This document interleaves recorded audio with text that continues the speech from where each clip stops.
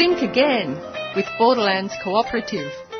Join us for critical conversations about things that matter.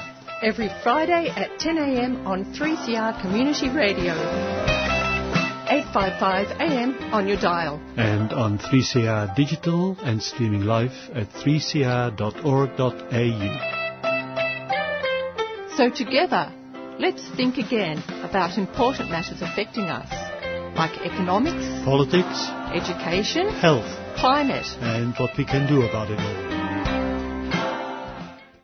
Welcome to Think Again, presented to you by Borderlands Cooperative, an organisation that has been dedicated to social change for over 20 years. I'm Jacques Boulet. And I'm Jennifer Burrell. Today we're talking about degrowth as an alternative to unrealistic and unsustainable economic growth. Yes, in past programs we've been quite critical of top-down politics that serve the interests of wealth and power. We've critiqued the expanding gap between rich and poor. When the capitalist economic system, which generates, produces and maintains all that inequality, gets into some trouble, like it is now, the government often offers its crutches to sustain its operations by, for example, privatising public services and utilities or selling them off to the highest bidder. So we can all think of examples of that. The government is really the handmaiden of the economic system that increases growing inequality, to the point that even the most conservative defenders of capitalism now urge the government to raise wages and salaries and to increase New Start payments so that they at least meet the basic cost of living. Conservatives who have spoken out include ex-Liberal Prime Minister John Howard and the Business Council of Australia. As well, quite a few figures on the right know that the current radical inequality in the distribution of society's resources makes capitalism unstable. Yes, and at the same time, it's really difficult to argue for a better redistribution of wealth and income in this and in other countries which are infested by neoliberalism. The reactionary public media and the usual suspects in Parliament will immediately raise the accusation of being socialist or something even more satanic. Meanwhile, banks steal from the have-nots and have little with impunity.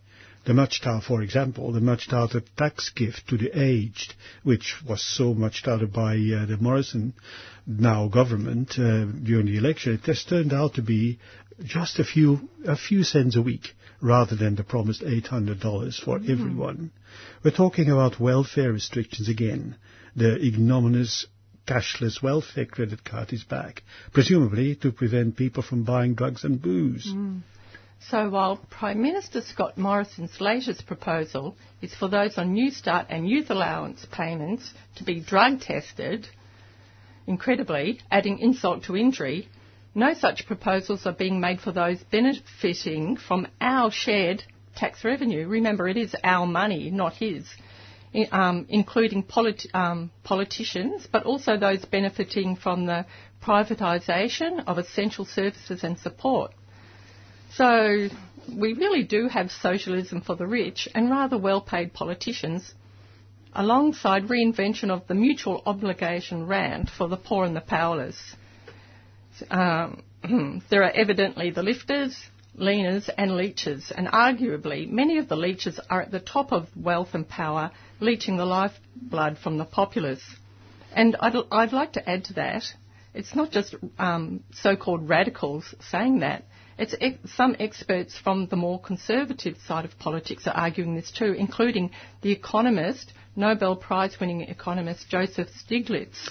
And meanwhile, what really bothers me as well is that the left-leaning party, of course they can't pretend being socialist, God forbid, that they continue to equivocate and make public statements about whether or not it should stick to the program with which it presumably lost the election, or sidle up to the enormities the coalition has come up with and continues to make worse.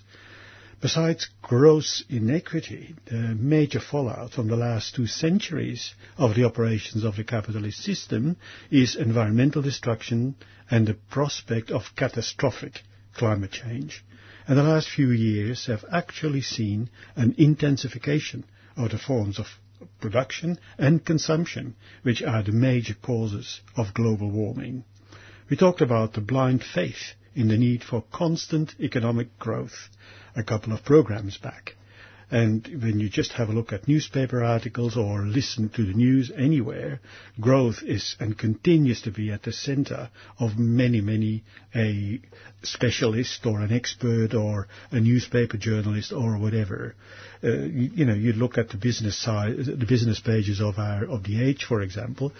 The big exception remains for me good old Ross Gittins, but most of the others, they talk about the absolute need to attack the government for not actually paying enough attention to it. Yes, and of course we know that constant growth is impossible. We talked about that a couple of programs back, especially as we live on a finite planet with finite resources. Mainstream economic theory includes the lovely term externalities. So think about that, externalities. Well, it's something external to your profit for sure. It sounds value-free, but it benignly refers to things like externalising the pollution from an industry to the general environment, for the general populace and the environment to pick up the costs. It also means transferring the cost of environmental damage to future generations, so that the corporation takes the profits but passes the losses on to others and into the future, to future generations. Or they try to export it to countries like China or Africa. That, of course, now has come to a screeching halt, and therefore we actually start noticing what this externalization is doing to us, given, for example, the recycling and waste crisis in Victoria and elsewhere. That's right. So on that note, we will now go to Company Sin, quite meaningfully, I think, by John Butler, which tells us a bit about what happens when we pursue the fool's gold of perpetual economic growth.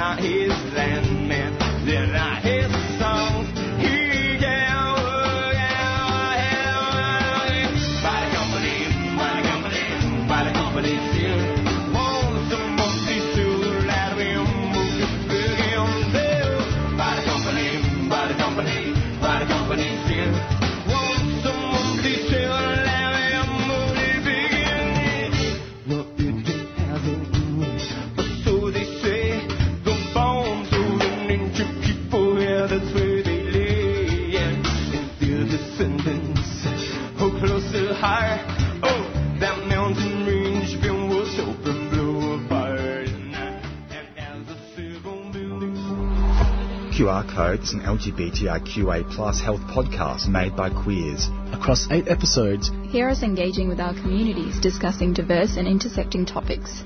On In Your Face on the last Friday of every month. Or download from 3cr.org.au/QR code. And follow us on Facebook at QR Code 3CR. Funded by the City of Yarra. You're listening to Think Again, 3CR 855 AM on your dial, 3CR digital and streaming live at 3cr.org.au. Today we're talking about the degrowth movement, which we're really about to launch into now, as an alternative to unsustainable economic growth. Yeah, in a way, all the kinds of things we talked about before the break, before the music break, were actually really, if you think about consequences of our unthoughtful ways of just concentrating on growth and nothing else much. Today is therefore back to the growth issue, but we will approach it really from an opposite direction. We already mentioned very briefly the existence, last time, 2 weeks ago, of a degrowth movement, which provides an alternative to the focus on constant economic growth and reliance on the capitalist market to solve all the problems we presumably, in reality, seem to have. The degrowth movement has been embraced by activists largely in Europe, the Americas, and some rather strong voices as well and initiatives in this country. It includes a range of approaches and strategies, but they have in common an interest in moving beyond top-down politics and a greed-based economic system. Yes, well, proponents of degrowth promote values such as care for others, simple living or simplicity, and conviviality, a term borrowed from Latin American initiatives. So conviviality is so rarely used these days. I looked up its definition. The Cambridge Dictionary meaning is the quality of being friendly, making people happy, and making them welcome. It's an interesting kind of a translation because it actually derives, as you said, from Spanish. And what being friendly and making people happy is really sort of a middle-classy kind of thing which we now use a lot. Mm-hmm. But what it really means, it derives from convivir, which means Spanish word for to live together, together living. And it is very much also associated with other Spanish concepts as they are being used in Latin America, like buen vivir, which Bolivia and Ecuador, for example, have now as part of their constitution. A little bit also New Zealand is moving in that direction with well-being. So the idea of conviviality, that living together, a good life living together. Yep. So I wonder what a society based on conviviality would look like. To start with, maybe a rise in New Start. Affordable housing, anyone? Bringing refugees to Australia from Manus and Nauru, perhaps. Or banning addictive poker machines that destroy people's lives for profit. Many of the things our PM now refers to as unfunded empathy. Remember that? Yeah. A bit of history of where the ideas of degrowth came from and how they evolved is always good, I think. Thinking about the problem of growth really started when awareness about the ecological and environmental effects of Western and capitalist-inspired development grew. The Club of Rome in 1972, which was a collection of influential and wise elders from across the globe, really, they came together and published The Limits to Growth in, as I said, 1972. Year after year, they have been publishing a handbook documenting the myriad aspects of the effects of modernist living, particularly growth in capitalist-based living, also being aware of the maldistribution of the goodies of that modernity. From there emerged the concept of sustainable development. That was a product, a flow out of that conversation, which initially meant to put ecological issues at the center of considerations to do with the consequences of Western development. It also asked whether the Western model could indeed be afforded for the entire world population. Again, the distribution question being asked. And then whether even those already developed should not start to think about the possibility of living more simply, more modestly, because we could not afford more progress. As language goes, the trick which was played with the concept of sustainable development was that the emphasis shifted more and more on the development side of the concept, which meant again emphasizing the necessity of growth and the presumed necessity to sustain it, whilst increasingly less attention was given to the initial idea of ecological sustainability. So sort of a clear case of conceptual stealth, I would call it. So the international debates about this were rather hijacked at Rio de Janeiro, Copenhagen, and it seemed also that Paris now, a few years ago, that seemed to restore the attention on the environment. But as we now know, and listen carefully to what the US, Mr. what's his name? I don't pronounce his name anymore, and our own country have actually dealt with the promises they made in Paris. It's really scandalous stuff if you think about it. Yeah, and what really amazed me in looking at reviewing a lot of material for this program is we've been talking about the need for environmental sustainability, that it's a climate emergency. We've been talking about that for 50 years. Yeah, or more actually, really. Yeah, but you're right. It's quite amazing. I think it's scandalous. And this idea of economic development merging into economic growth has somehow taken over the agenda. Has become the standard phrase again.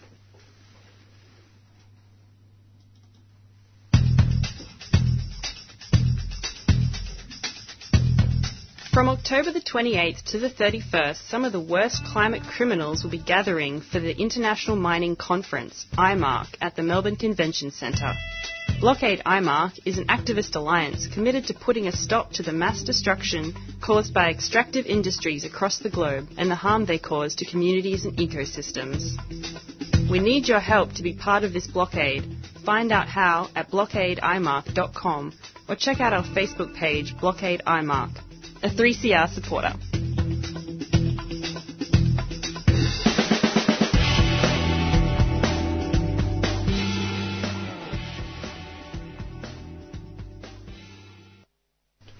Yep.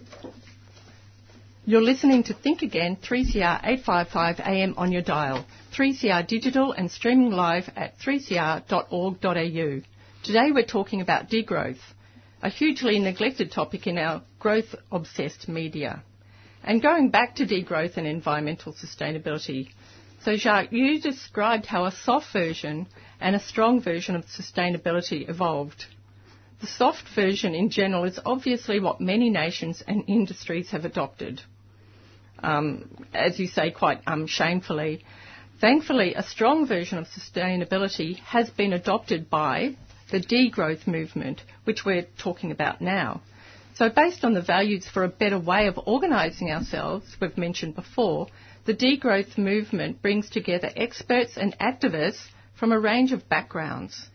They share their ideas and knowledge on topics such as manufacture, economy, relocalisation, permaculture, cooperatives, environment, simplicity, IT and alternative business. There's a focus on more horizontal, peer-to-peer social and economic systems, so not as an alternative to the current top-down, with knowledge and labour openly shared for the common good rather than for profit, and strategically and consciously done that way. There's a focus on people being ends in themselves and not just a human resource for others to make profit.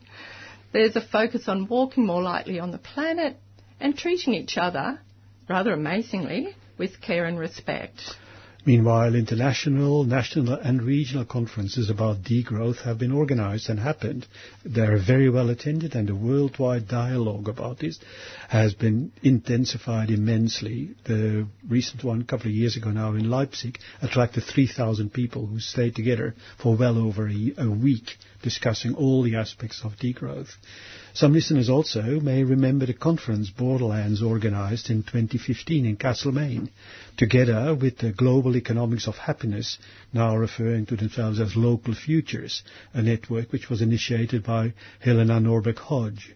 There's also fully operating the new Economy Network Australia, NENA is its acronym, which has a national body as well as regional networks, one of those being based in Melbourne, another in Gippsland, in as far as Victoria is concerned. So that's NENA, N-E-N-A. Yes, New Economy Network Australia. Yeah. Samuel Alexander from Melbourne University is a simplicity activist and a theoretician as well, and he has experimented with local pilots in Victoria about simple living associated with the degrowth idea. Many intentional communities and co-housing initiatives have elements of degrowth and sharing in their value base and their purposes. So really, if you think about it, the movement is spreading. And because it wants to stay close to the ground, unfortunately, you won't often find much mention of it in the mainstream media and the traditional news channels. Yes, who always want to talk about economic growth. Exactly. And the debate being, is it happening or not, not whether we should even be aiming for it.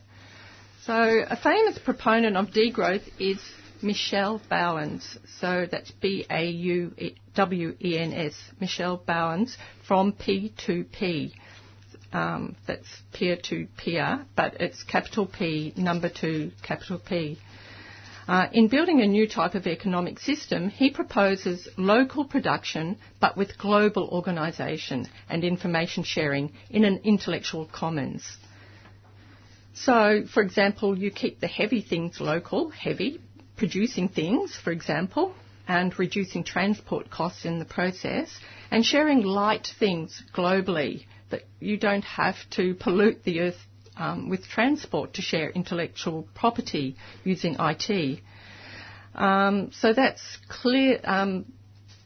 It's clearly moving into a global common via initiatives like Linet software and other global virtual cooperative schemes. So there's different ways this is already happening. So you could, for example, share IT for 3D printing of a particular good, like a car or whatever, but keep the production local for local use and local distribution or regional distribution. Knowledge, however, would be shared freely in reciprocal arrangement. Those who would want to make a profit from that applied knowledge or from any of the products resulting from it, they would have to buy a license and enter a system of reciprocity. That means of mutuality, exchange. That exchange system could be very diverse. For example, our own experiences with LETS systems. That's right, the local exchange trading system. So that, for people who are not familiar with it, allows people in a local community to share what they have to share and get what they need using some sort of currency they make up themselves or points. So in general, the degrowth approach moves from centralised to more horizontal, dispersed ways of organising, moves us from organisation driven by profit to organisation driven by care for each other, for animals and the natural world. People wouldn't need to slave in unsatisfying jobs to help build profit for fewer and fewer people at the top of the current system.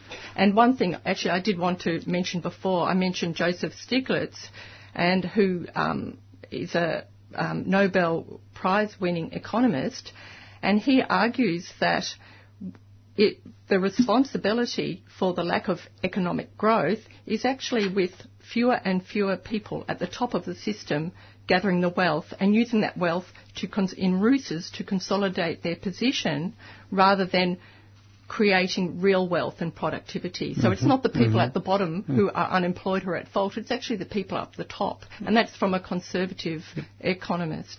Who keep basically accumulating those multiple billions of dollars, or trillions of dollars probably soon, and you sort of wonder what that heap of resources and money is doing there, really. In a simpler but more convivial life... A convivial life, Shark. Yep. I like that word. Convivial life, they would actually not be struggling to pay for goods they don't really need. In a shared economy, we could drastically reduce costs of intellectual property, transport and debt. We could also be walking much lighter on the earth and reducing the level of catastrophic climate change gradually, which incidentally has already started, by the way, anyway, despite denials from the short-term profiteers and those benefiting from the current system. So, since we're called Think Again, let's start to think counterculturally, and for many, counterintuitively, because this growth obsession has become so much part of the way we think and work and have our conversations about. In a way, less may actually turn out to be more. Yeah, amen. You've been listening to a 3CR podcast produced in the studios of independent community radio station 3CR in Melbourne, Australia. For more information, go to allthews.3cr.org.au.